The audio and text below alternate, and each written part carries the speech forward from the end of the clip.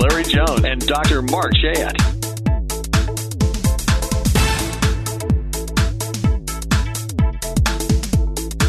U.S. healthcare system.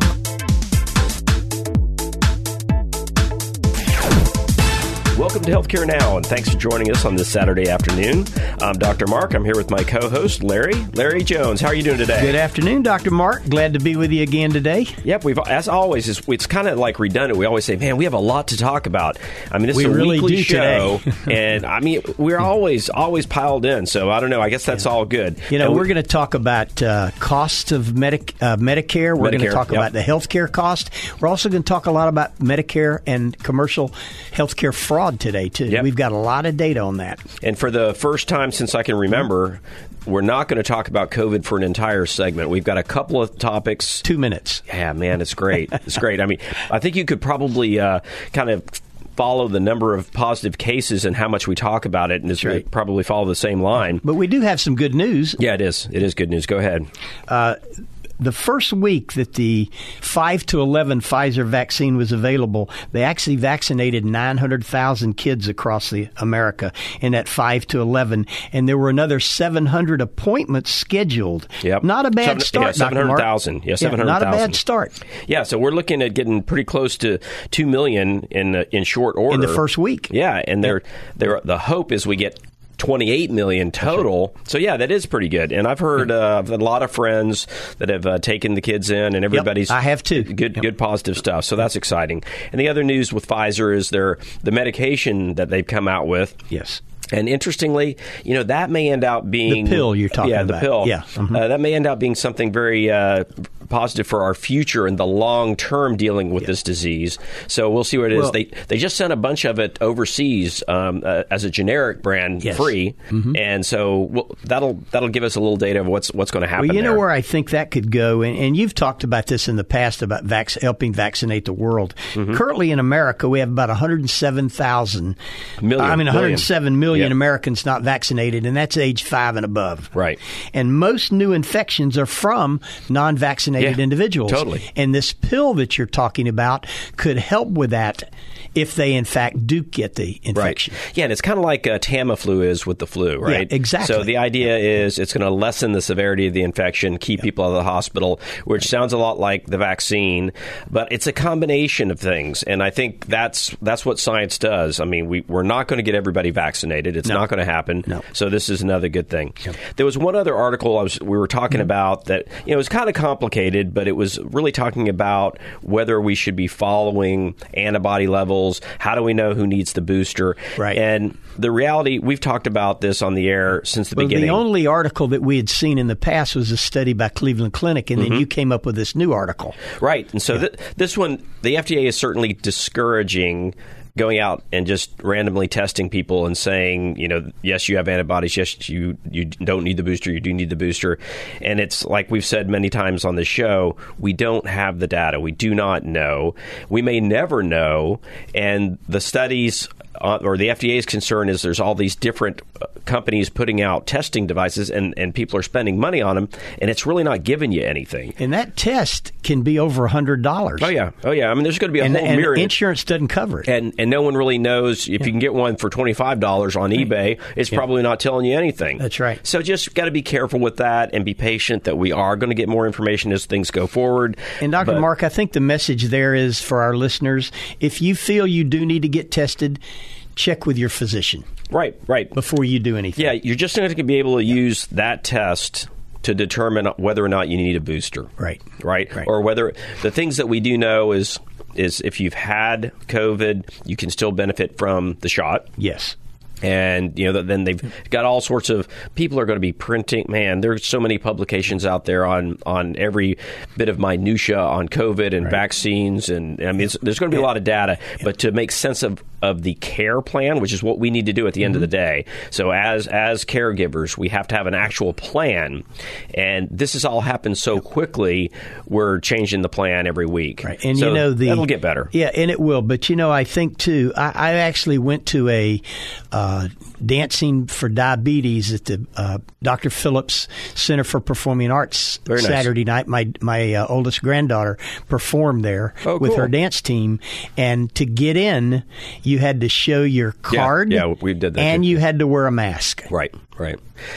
Yep, and I did see. I was there at a show a few weeks ago with my wife. Same thing. And people in front of us that didn't have their card, and then you go the whole politics of you're not allowed to act. It's just a mess. It was, and it they're was just trying to be interesting, careful. though. They don't want news that there was a big breakout. I did not see one incident where someone tried to buck the system. No. And the bottom line is they weren't going to let you in unless you had your card. Yep. There was it was set up. It was set up very professionally done. It was done in a kind way, and so. But I we're going did to see hear that a couple stuff for of a while. people tell them, you can't ask me for this card. Yeah. I heard a couple of people say that, Right. but then they handed them their card. Right.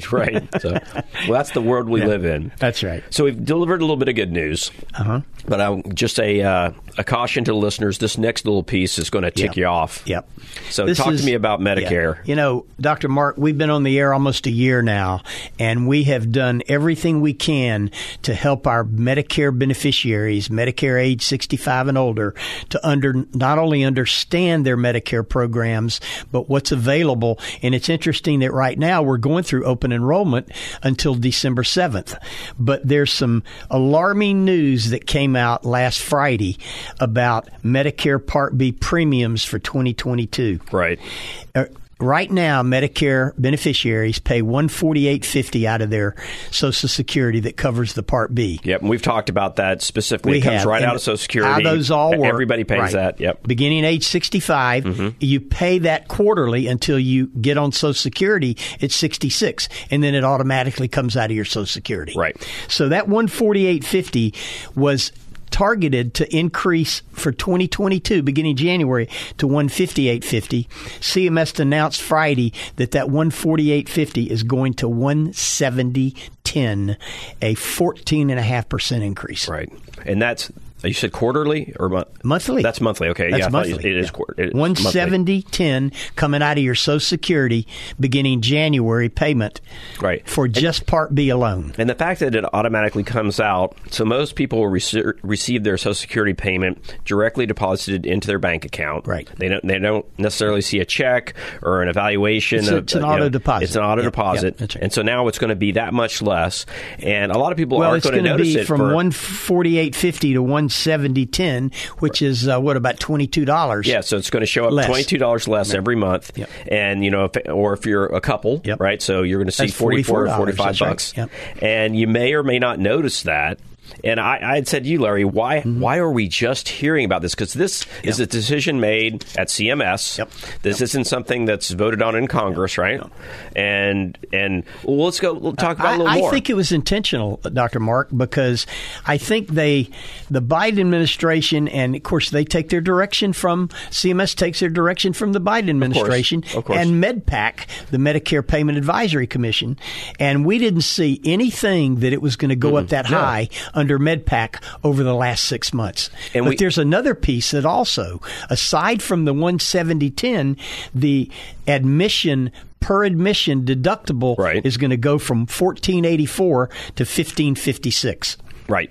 So $72 more. So it's going up. Yep. And the only balance to that is the cost of living increase, which is 6.5%. That's right. So we're looking at upwards of 20% increasing in these fees. So you can forget the 6.5%. I know. So you're still going to get dinged about 15%. Yeah. No. I know that the Medicare bucket is in sad shape. It is. And I know that some of the money in the rescue plan, if you will, is supposed to go in that direction. Yep.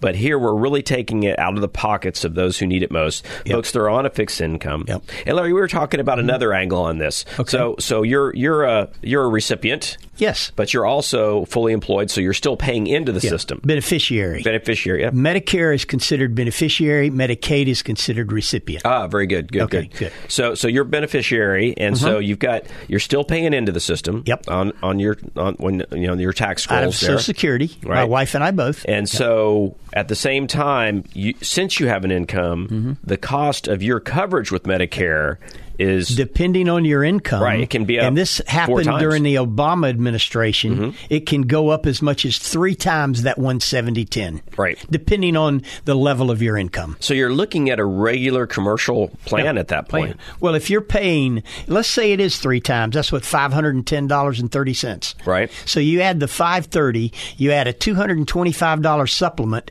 that's what, $750. You multiply that times 2, you're paying $1,500 a month for health insurance. That's what I pay for health insurance. Exactly. I mean, that's what. Now, the only difference there is there are no deductibles or copays out of that if you're straight Medicare with a Plan F supplement. Right. Yeah. And again, the Plan F is not the same Plan F No, you anymore have. either. Yeah, you. I got grandfathered in, Yep. but you can't get that plan now. Yep. It's a different plan. Yep. No. So there's deductibles and coinsurance included in it. Let me just say, there is no way that the average person is going to follow this stuff. No. They're not going to know. Yeah, I've been doing this for 25 years, Dr. Mark. Well, they keep pulling the rug out from under. Yep. And I think that people go through. Let's just say the majority of Americans that are on Medicare right now are Social Security. They're working Americans who've gotten to retirement. Yep. And they've worked their life's budget and they have a plan. Yep.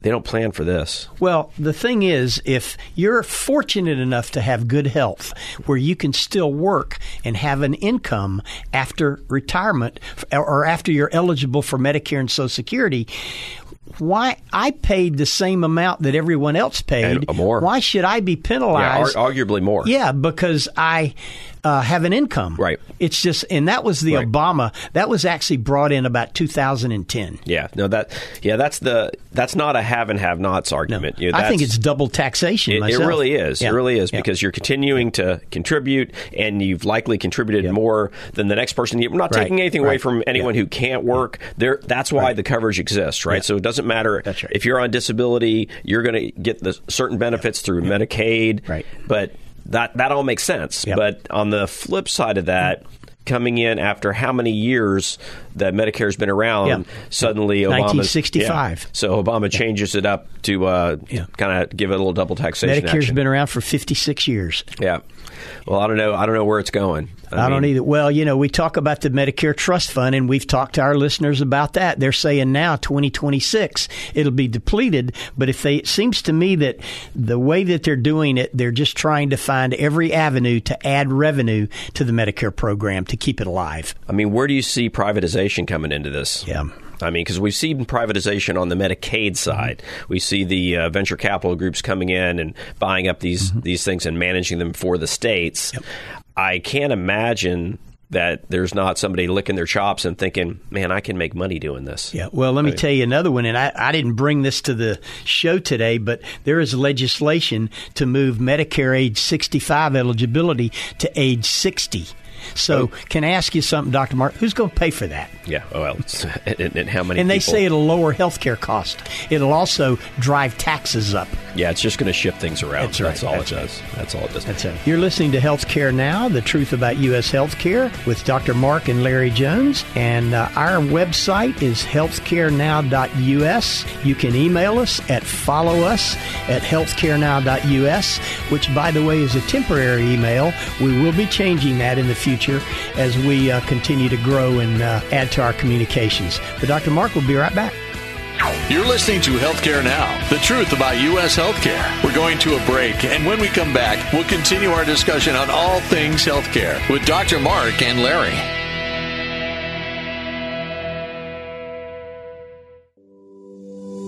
The Integrated Independent Physicians Network, preserving and protecting the independent practice of medicine since 2015. Join the movement with us.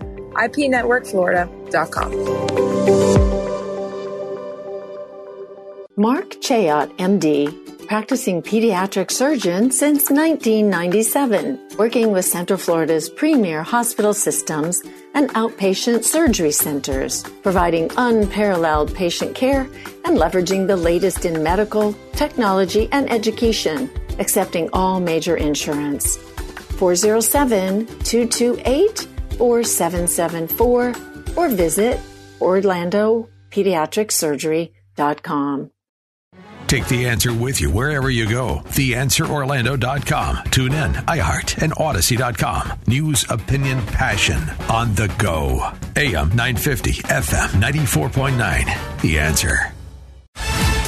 Welcome back to Healthcare Now, the truth about U.S. healthcare. And now let's head back into the Healthcare Now studios with Dr. Mark and Larry. Welcome back to Healthcare Now. We are ready to pick up where we left off. And the discussion was about, I got this idea from one of my favorite set of podcasters. It's Stuff You Should Know, Josh and Chuck, and they talk about a lot of different things. And it's interesting because politically we don't exactly share the same views. Okay. But one of the things I thought was really good is they came on and they said, we're kind of frustrated because it used to be if a person went to school and got a certain degree and went out and went into work and learned about a thing, they were an expert. Right. And if they came out and they said, this is the way it is, everybody went, well, that's the way it is. And that's not how it works anymore. Yeah, they had true credibility. Yeah. Now people react and respond like if you give them the word from the experts, they respond with, well, I heard, or I was listening to this, or I saw on this social media platform, or worse yet, the biggest offender of all of these issues is 24-hour news channels. Absolutely. I mean, because there's not 24 hours worth of news. They put on all this stuff. And they're going to talk about, they may talk to an expert, but then they're going to talk to me, who is not an expert in that field, right. And then they're going to bring in another person that's just out there that aren't experts, and everybody's going to, and the way that questions are asked. So I kind of wanted to go over some of the things that we learned, in our medical training on how to do experiments and how to set up surveys, right? So there's confirmation bias. Like, so I could do a study, and it could be biased because I kind of want it to come out a certain way, right? And that's really pretty common. So if we're going to talk about this with COVID, if I want to say that vaccines are good, I'm going to develop a study. And it's likely going to have some ingrained confirmation bias. Right. And in fact, if the study doesn't come out the way I want, today I don't have to report it. Right? Because I'm not bias. Confirmation bias. Okay. That's right. And then you can have selection bias, which when you set up what you're going to study and you set up things like who you're going to talk to. Well, if I'm going to talk, again, we'll go back to vaccines. Yep. Well, I can pick an area where I know people are heavily vaccinated, or I can pick an area that they're not. It's like these surveys. You can fix any survey based on who you survey. Right. So if I go somewhere where everybody's getting their vaccine and I go, so did you get your vaccine? And I start with that question, the answer may not be the honest truth if they're feeling the way. And another interesting one is called survivorship bias. And they give a really great example of this. So when we look at how effective something is, if we just look at the people that had success, like they give a fighter pilot analysis, like in World War II, when all these fighter pilots got shot down, they went and examined the planes of the ones that made it back, and they said, okay, we got bullet holes here, here, here, and here. We need to add armor in these areas. No, these are the planes that came back. That's right. You need to see the ones that didn't come back. And we see this in medicine all the time, too. That's right. So when we're talking to people that got through an event, rather than how they may have had a harder time, that can be very biased. So it's really selective information, and Absolutely. It's wrong information. Right. Yeah. And something that's so important in the media today is, how the interviewer asks a question.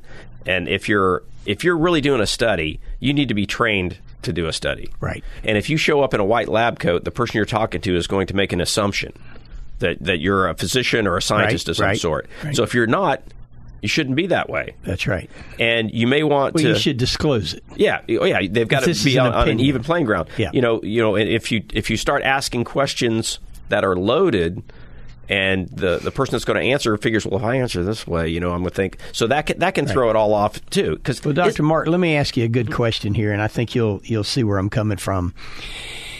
Is credibility really tied to popularity when people are speaking on TV and radio? Of course it is. Yeah. Of course it is. Because why is it on TV or radio? Right. Okay? This is entertainment, Larry. Yeah. You and I Entertainment. That's right. We're trying to give information, That's right. but if we don't give it in an entertaining We want to be fashion, people are going to change the channel. but it is entertainment. Absolutely. Yep. Mm-hmm. So that is that 24-hour news channel.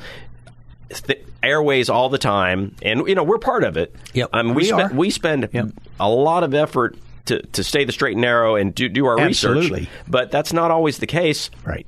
And it may make us less popular than we could be, right. but you've got to make that choice. And this show, when we talk about healthcare now, the truth about U.S. healthcare, we made a commitment, you and I, Dr. Mark, at the beginning of the show, that we are not going to be political. Right. We're not going to be opinionated. Yep. And we're not going to be indicting. Yep.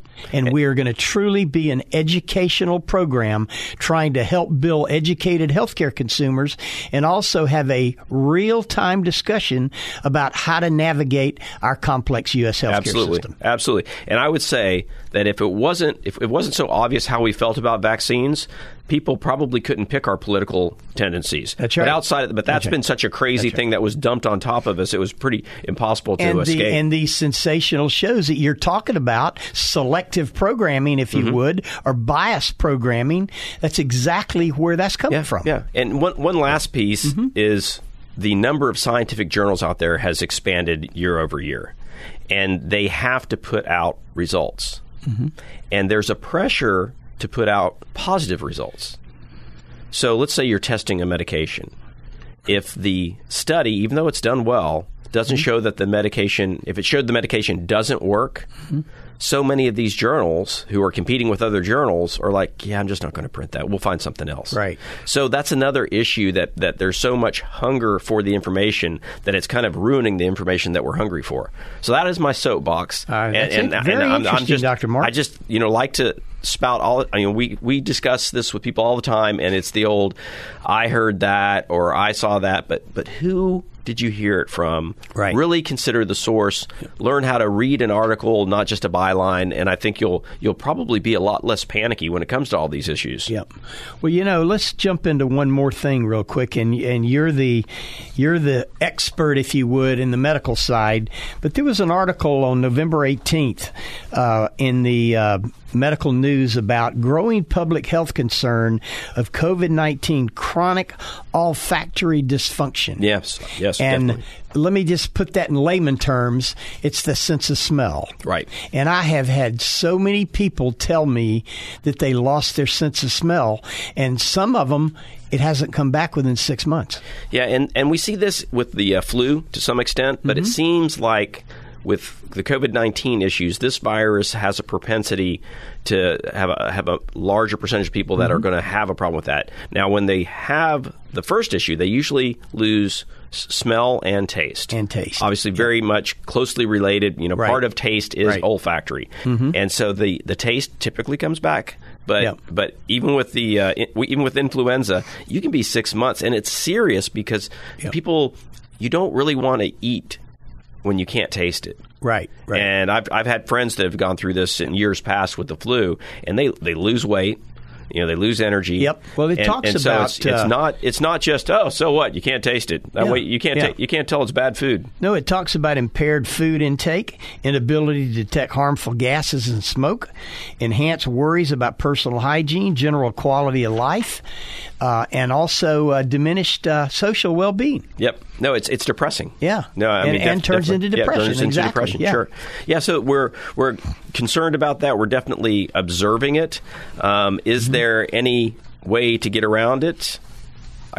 Only preventatively. So if it doesn't come back in 6 months, does that mean it's going to stay with you? No, we don't know that yet. No, we don't know that yet. Okay. So, 6 months is sort of that far end. Our listeners would be very end. interested in that question. Oh, no, yeah. So, I mean, it kind of goes along with these long haulers. Is this going to be for their life, or is this just so much of what we've been learning in this pandemic has to do with timelines. And the reason we know so much about things like the common cold and flus is because we have lots of timelines that we can work with. We don't have timelines for this virus. So we're getting them. We're definitely getting them. Yep. Well, that the sense of smell, let me confess something.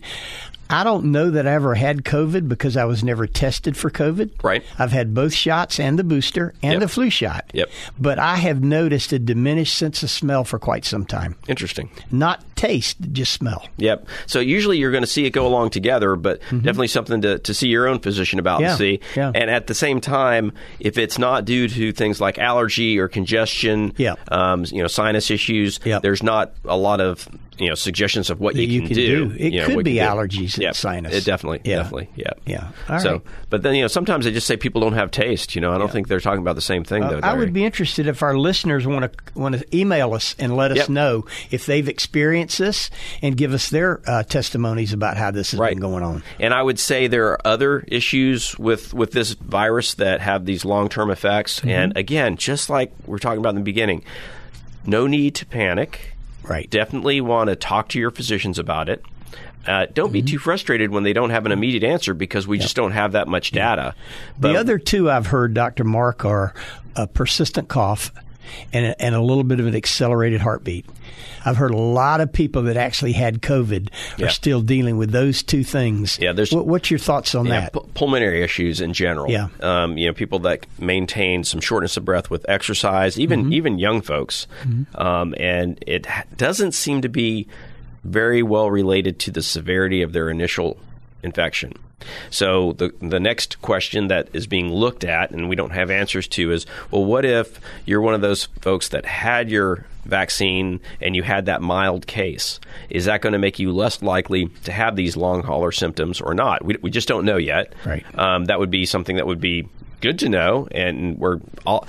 I tell you, there's going to be journal after journal just focusing on this pandemic. I mean, we're not going to stop talking about it for 10 years for a long after time. It's done. Yep. And so that's going to be pieces of information that we'll gather, and so that's going to go along with all of these issues. But again, you don't panic. Talk to your physician. Take note of it. And I don't want it to mask something else that's going on either. Right. Shortness of breath is a very common symptom for some other problems that have nothing to do with the virus or COVID. So make sure you're telling your doctor to talk about it. And that was interesting that you mentioned sense of smell. Could be allergies or sinus infections. There are definitely other reasons. I hadn't thought of that when you said that. Certain medications. So we don't want to, on the one hand, ignore these things and blame it on something that it isn't, because let somebody try to figure that out. And it's okay to be a little persistent if your caretakers are just telling you, it's because you had COVID. Well, that's not a fair answer yet either. Right. Okay, so it's very fair to look at all the other possibilities. What are we going to talk about in the next segment, Larry? Yeah, we're going to talk a little bit about the rising rates in hospitals across the country, in different states, and then we're also going to talk about some of how our Central Florida hospitals have been ranked for safety. For safety, yep. For safety. Okay, yep. By an organization called Leapfrog, which does a lot of things when we come back. But also, I think a little later in the program, Dr. Mark, I want to get back into this private equity that we've talked about. Yes. And the fraud involved in private equity. Sounds good. Very interesting conversation. We'll be right back. You're listening to Healthcare Now, the truth about U.S. healthcare. We're going to a break, and when we come back, we'll continue our discussion on all things healthcare with Dr. Mark and Larry.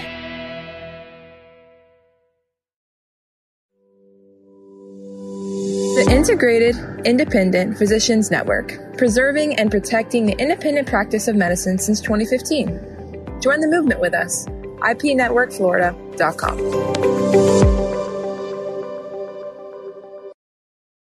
Mark Chayot, MD, practicing pediatric surgeon since 1997, working with Central Florida's premier hospital systems and outpatient surgery centers, providing unparalleled patient care and leveraging the latest in medical, technology, and education, accepting all major insurance.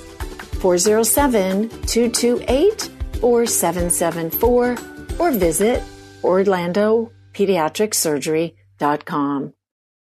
Take The Answer with you wherever you go. TheAnswerOrlando.com. Tune in, iHeart, and Odyssey.com. News, opinion, passion on the go. AM 950, FM 94.9. The Answer.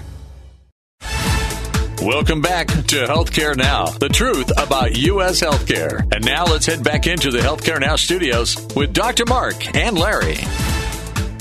Welcome back to Healthcare Now. This is Dr. Mark. I'm here with Larry Jones, and we're going to talk a little bit more about healthcare and specifically a grading system. Yes. New daily COVID-19 hospitalization rates in the U.S. have risen approximately 9% over the last 2 weeks, Dr. Mark, with 28 states seeing hospitalization rates trend upward, according to the data by the New York Times. Right. So we've got some topping the list, I think, was New Hampshire, Massachusetts, and Michigan. And, if you look around at pretty the total significant list, increases. Yeah. But I think it's a timing thing, because think back when California and Florida were all the rage. Oh, yeah. And now we're way down on the list. We are almost at the bottom. Yeah. So I think what we're seeing here is that bump that we had a few months ago in Orlando and Florida, and what they saw in Texas. Yep. And we're seeing that sort of track through the other areas, because we're still our numbers are good here. Yeah, in well, Florida. let me just give you the three. You mentioned New Hampshire, Massachusetts, and Michigan. 58% increase in New Hampshire, 47 in Massachusetts, and 47 in Michigan. But now those are increases, and in Florida, we've had a 16% decrease. Right. So we're talking hospitalizations 6 per 100,000 people in Florida. Yep, and we're seeing, and those decreases are a good number of states. I mean, we're just seeing 24. Actually, Florida was one of the lowest. Florida and Hawaii were the two lowest in the country. Nice. No, we got beat out by Montana and Idaho. Oh, that's true. Yep. They had a 24 and 26% increase. Yep. You're right. Decrease. Yep. Yep. So we're seeing it. It's about half. Yep. About half the country's had a somewhat of an increase, and then it goes as high as that 58%, and then drops all the way down. So what does it all mean? Well, it means we need to continue to follow it, Yep. and it also means when the news jumps out and says, and points their finger at a particular state, like they always do to Florida. Yep. They're going to look at vaccination vaccination rates. It's just a matter of time. Yes, it's a matter of time. And vaccination rates across the country are starting to level out a bit. They have been for the last few months. So we're going to see all these things level out. Yep. Very few. And they have to. We still haven't really fully answered the question on whether or not the winter months bring more hazard. We just don't have enough data. And I go back to what we talked about in the last segment. Yep. There's just not enough information. We've had 2 seasons. Right. Well, it's interesting in the study, and they didn't compare the increase or decrease in hospitalization rates to the percent of vaccination rates across the population. But I can tell you some of the high vaccination rates that were well over 70 also now see some of the highest increases.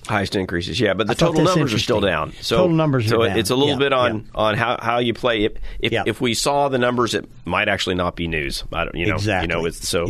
But I thought that was an interesting article. No, I agree. And it's certainly Florida is in a very good position right now. Right. So speaking of Florida in good positions, let's talk about Leapfrog. Yeah. The Leapfrog Group is an independent nonprofit and healthcare safety watchdog group that ranks hospitals biannually, do it twice a year, and they rate them on an A to F scale based on over 30 measures of patient safety. And basically, the letter grade reflects, Dr. Mark, whether the hospitals, their preventative medical errors, accidents, injuries, and patient infections. And this most recent survey was released just a couple weeks ago on November 10th. Yep. So, I think we did, we like to boast about our own groups. Orlando came out quite nicely. Yes. And this has been going on for many, many years. Yep. Leapfrog's been around a long time. Yes, so much so that the hospitals really approach this with all their physicians and all their staff about how we're having this ranking, and they identify it as Leapfrog, and these are the things they'll see posters around, and they'll send out emails to talk about exactly what we're looking at. It's officially called Leapfrog Hospital Safety Grade. Right, that's the official name of it.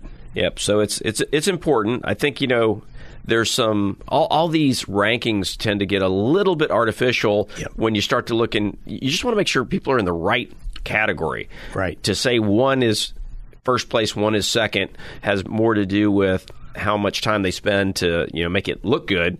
But you want to see if somebody's an A, then they're in a great category, and that's a place that you hope to be able to find. And again, the Advent more trust. Orlando and Orlando Regional Medical Centers both rated A's in hospitals in both Orange, Seminole, Lake, Volusia, and Osceola counties this year, Dr. Mark. Yep, we had a couple of low. There was a couple lows. A couple lows out in the villages. Yep, the villages and even Ocala. Mm-hmm. So we'll see some variations there, but good to.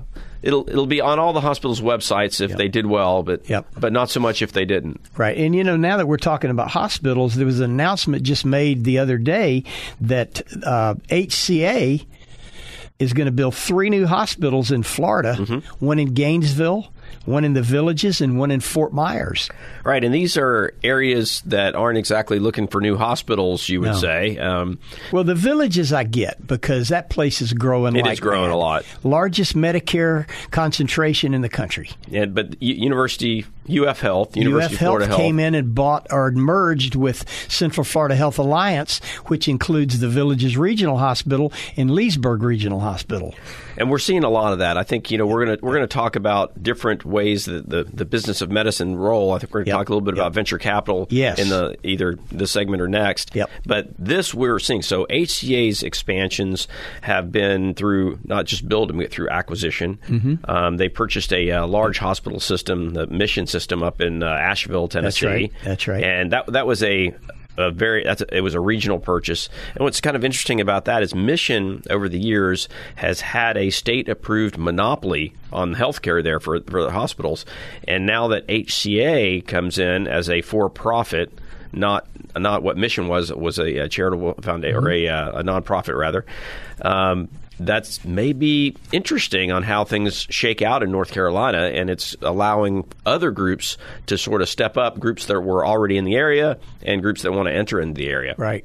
And, we're going to talk about private equity and healthcare on our next segment. But before we go to that, let me just remind our listeners, we only have 6 more days open enrollment in Medicare Advantage. Yeah, I hope people have gotten everything 6 done. days. Yeah, because it's definitely down to the wire. December 10th. Yeah. No, we need to. Everybody needs to make sure.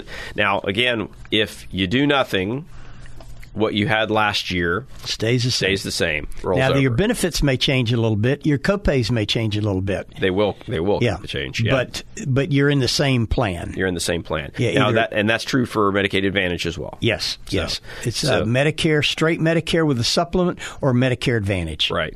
So that's nobody should be left out in the cold. Right. But they are going to be a little bit surprised when they see the increased take from their Social Security checks. And that's for everybody. Oh, let me tell you, I can talk about that for another minute. I think we mentioned it on the last show. We did. But just so you know, today the expected enrollment for 2022 is 42% of Medicare Advantage of the 60 plus million people are in a Medicare Advantage plan today. 42%, which is up from previous years. 14% less than 5 years ago. Yeah. So that's how fast that area has grown. Yeah. So, and is it? It seems to me that it's creating a good service, that it's actually still pretty well managed. Well, it's managed care. It's helping people manage their care versus turning everything into a fee-for-service transactional healthcare program. And so far, we're going to talk a little bit about private equity, but these are private groups. Yes, private insurance are coming companies. in and doing the same thing. That's another area that private equity goes in. They get a contract with the Centers for Medicare Services for a Medicare Advantage HMO contract. Right.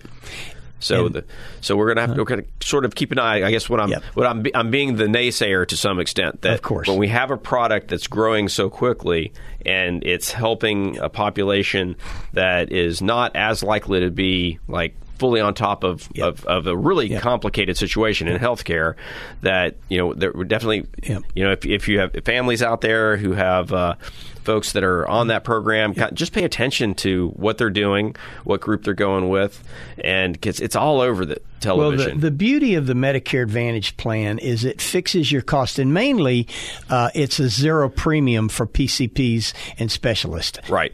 And what the Medicare Advantage programs offer that straight Medicare doesn't today is you get hearing benefits, you get vision benefits, you get transportation to hospitals and your physician office visits if you need it.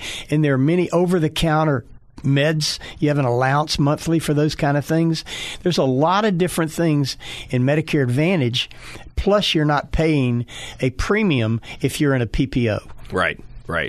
And I guess the only downside you want to look into is what your possible hospitalization or Absolutely. ER costs. Yep. ER, yep. Mainly hospitalization, because they don't advertise these when they advertise these programs. Right. And it's usually anywhere from $175 to $275 a day for the first 5 to 7 days. And when you add that up, it can be more than what the actual $1,556 is per admission if you're under a straight Medicare, and your supplement covers that $1,556. Now, what about total out of pockets for these programs?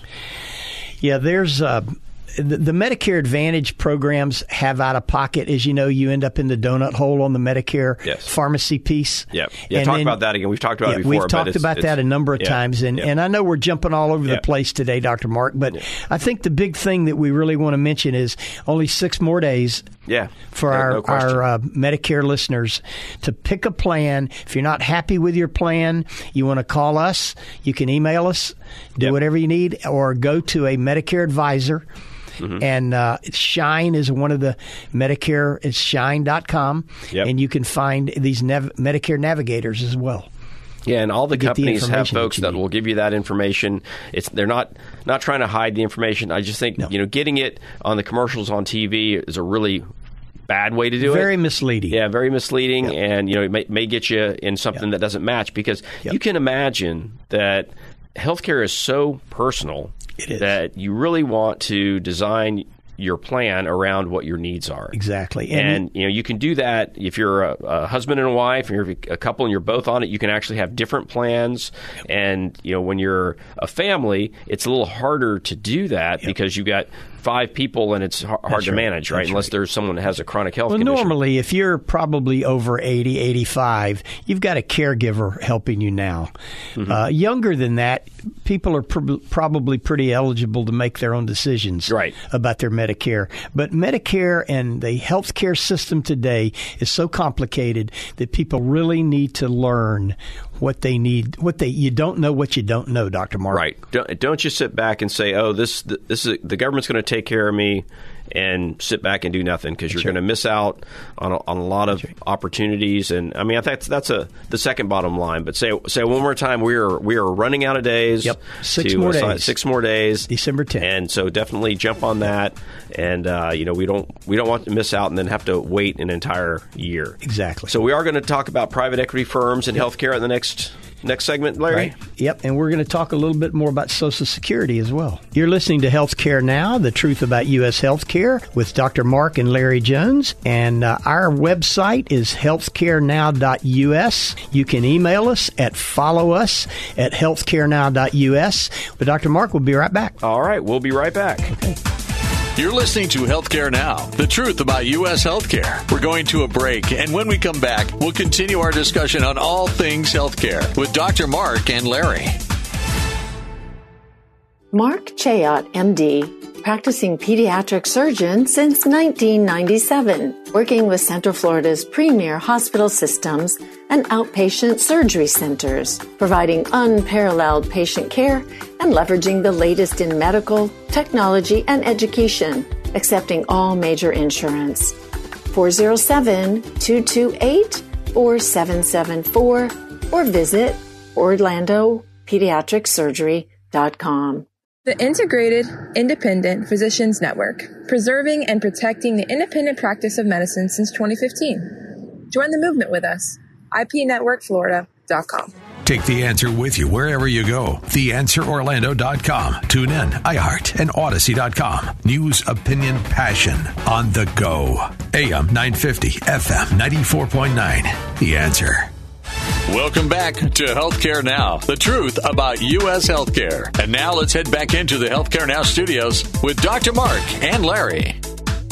Welcome back to Healthcare Now. This is Dr. Mark. I'm here with Larry Jones, and we're going to wrap up today with a couple of interesting financial conversations. We are. Let's start off with why the Justice Department is targeting private equity in healthcare. Yeah, there was a private equity firm, HIG Capital, which bought a large Massachusetts mental health provider through an affiliate, and doing their due diligence turned up warning signs that something fishy was going on. There were documentation issues and poor quality of supervision, Dr. Mark, for this thing. Well, that didn't deter HIG, who actually has $21 billion in capital under management as an investor, as a private equity. Right. It's a huge after the deal closed in 2012, 3 of its senior members joined the board of this new acquisition called South Bay Mental Health Center. But HIG's leaders didn't stop South Bay from using unlicensed clinicians across its 17 facilities, a practice that would actually bill Medicare over $100 million in false claims. Wow. So this is stuff that their due diligence uncovered. Yep. They went ahead and purchased. with the equity portion anyway. Yep. And interesting. And, we all know that when physicians or hospitals sell out to private equity investors, costs go up and quality goes down. Yeah, that's been the experience. But this is a blatant example of not only did they completely ignore the idea of using qualified clinicians, they're using unlicensed clinicians in all 17 of their facilities, and they're billed Medicare and Medicaid over $100 million in false claims. Wow.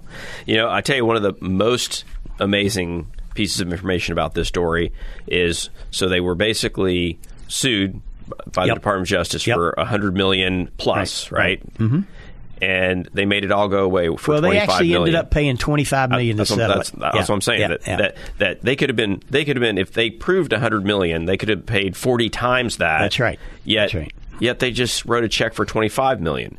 Right. Well, they're a $21 billion company. Yep. I just don't see. $25 million doesn't hurt you. No. See, that's what I'm saying. That's right. And we hear the front end of these articles that talk about, oh my gosh, the DOJ, and I know that they're pumping their end of the number up too. Yep. But that always leaves me scratching my head and thinking they had unlicensed clinicians. That's unbelievable. They're not saying that, they could have been better, maybe the quality wasn't Poor there. Quality. They're saying unlicensed. People don't even have a license to practice people medicine. People can do jail time for this stuff. Yes. And they settled it in October Well, for let me tell you $25 how million. bad this has gotten, Dr. Mark. Private equity in 2000 represented $5 billion in investment capital. Right. In 2018, it represented $100 billion. No, it's where they're figuring this out, right? That's crazy. They're looking at that $4 trillion that's being spent out there. Right. That's right. And saying, well, in private equity, we can put together the folks that know how to make the numbers work. Right. And, most of the time in healthcare, business folks, maybe not so great, but they're going to figure out how to make it work more cheaply, but keep all the money. Right. And what do we really need, Larry? We need a figure. Yep. We need to decrease administrative costs decrease 33% of our cost to our entire U.S. healthcare system is administrative cost. Right. And clearly, 1/3. Clearly, I have no interest in socialized medicine. Yeah. But what I do have an interest in is reining in that ridiculous cost that we just can't keep up with. Absolutely. I say we because so much of it is paid out through our taxes. That's right. All the government support. That's right. It's all federal tax we dollars. go and private equity, if that's how it's going to work, that isn't the answer. Well, let me give you the pro and the con on this whole thing. Proponents of the private equity say it's a very important entity because it provides the capital needed for technological advances and other innovations in healthcare. That's the pro side.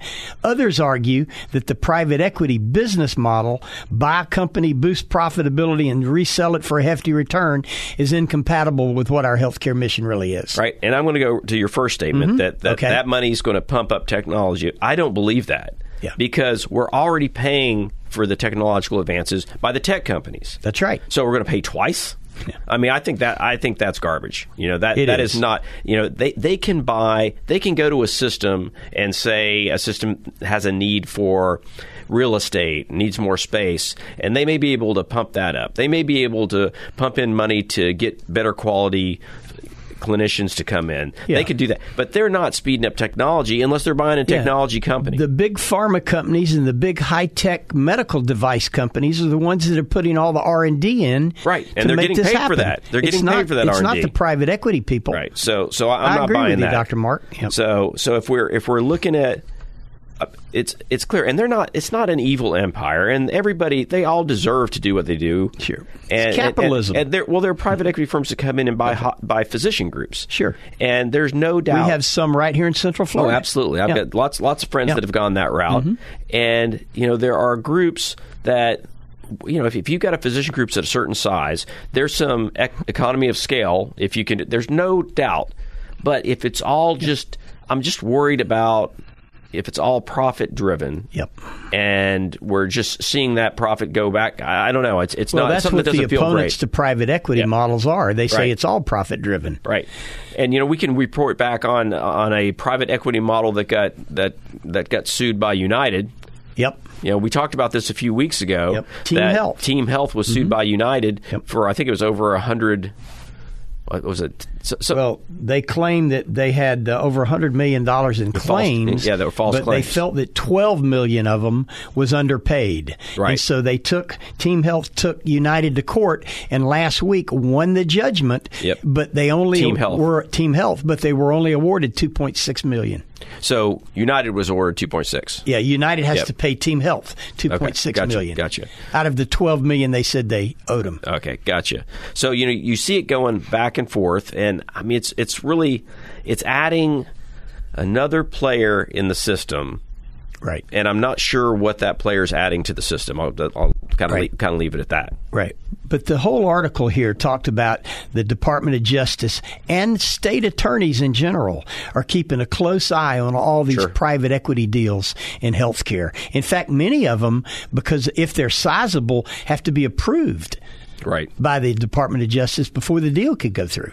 Larry, you know what Stark laws are. Of course. So Stark laws, for our listeners, are basically laws that were set up anti-kickback on the premise, anti-kickback laws for providers, right, specifically providers, because healthcare providers should be in healthcare because they want to help, not because they want to make money, says Senator Stark and his 3 Stark laws.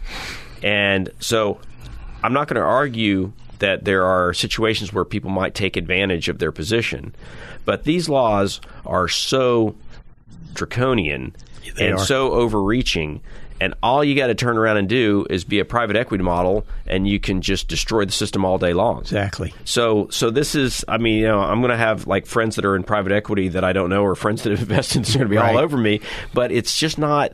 It's not the answer. It's shifting profits. Well, it's maybe creating savings, but putting it in pockets, not putting it back into the system.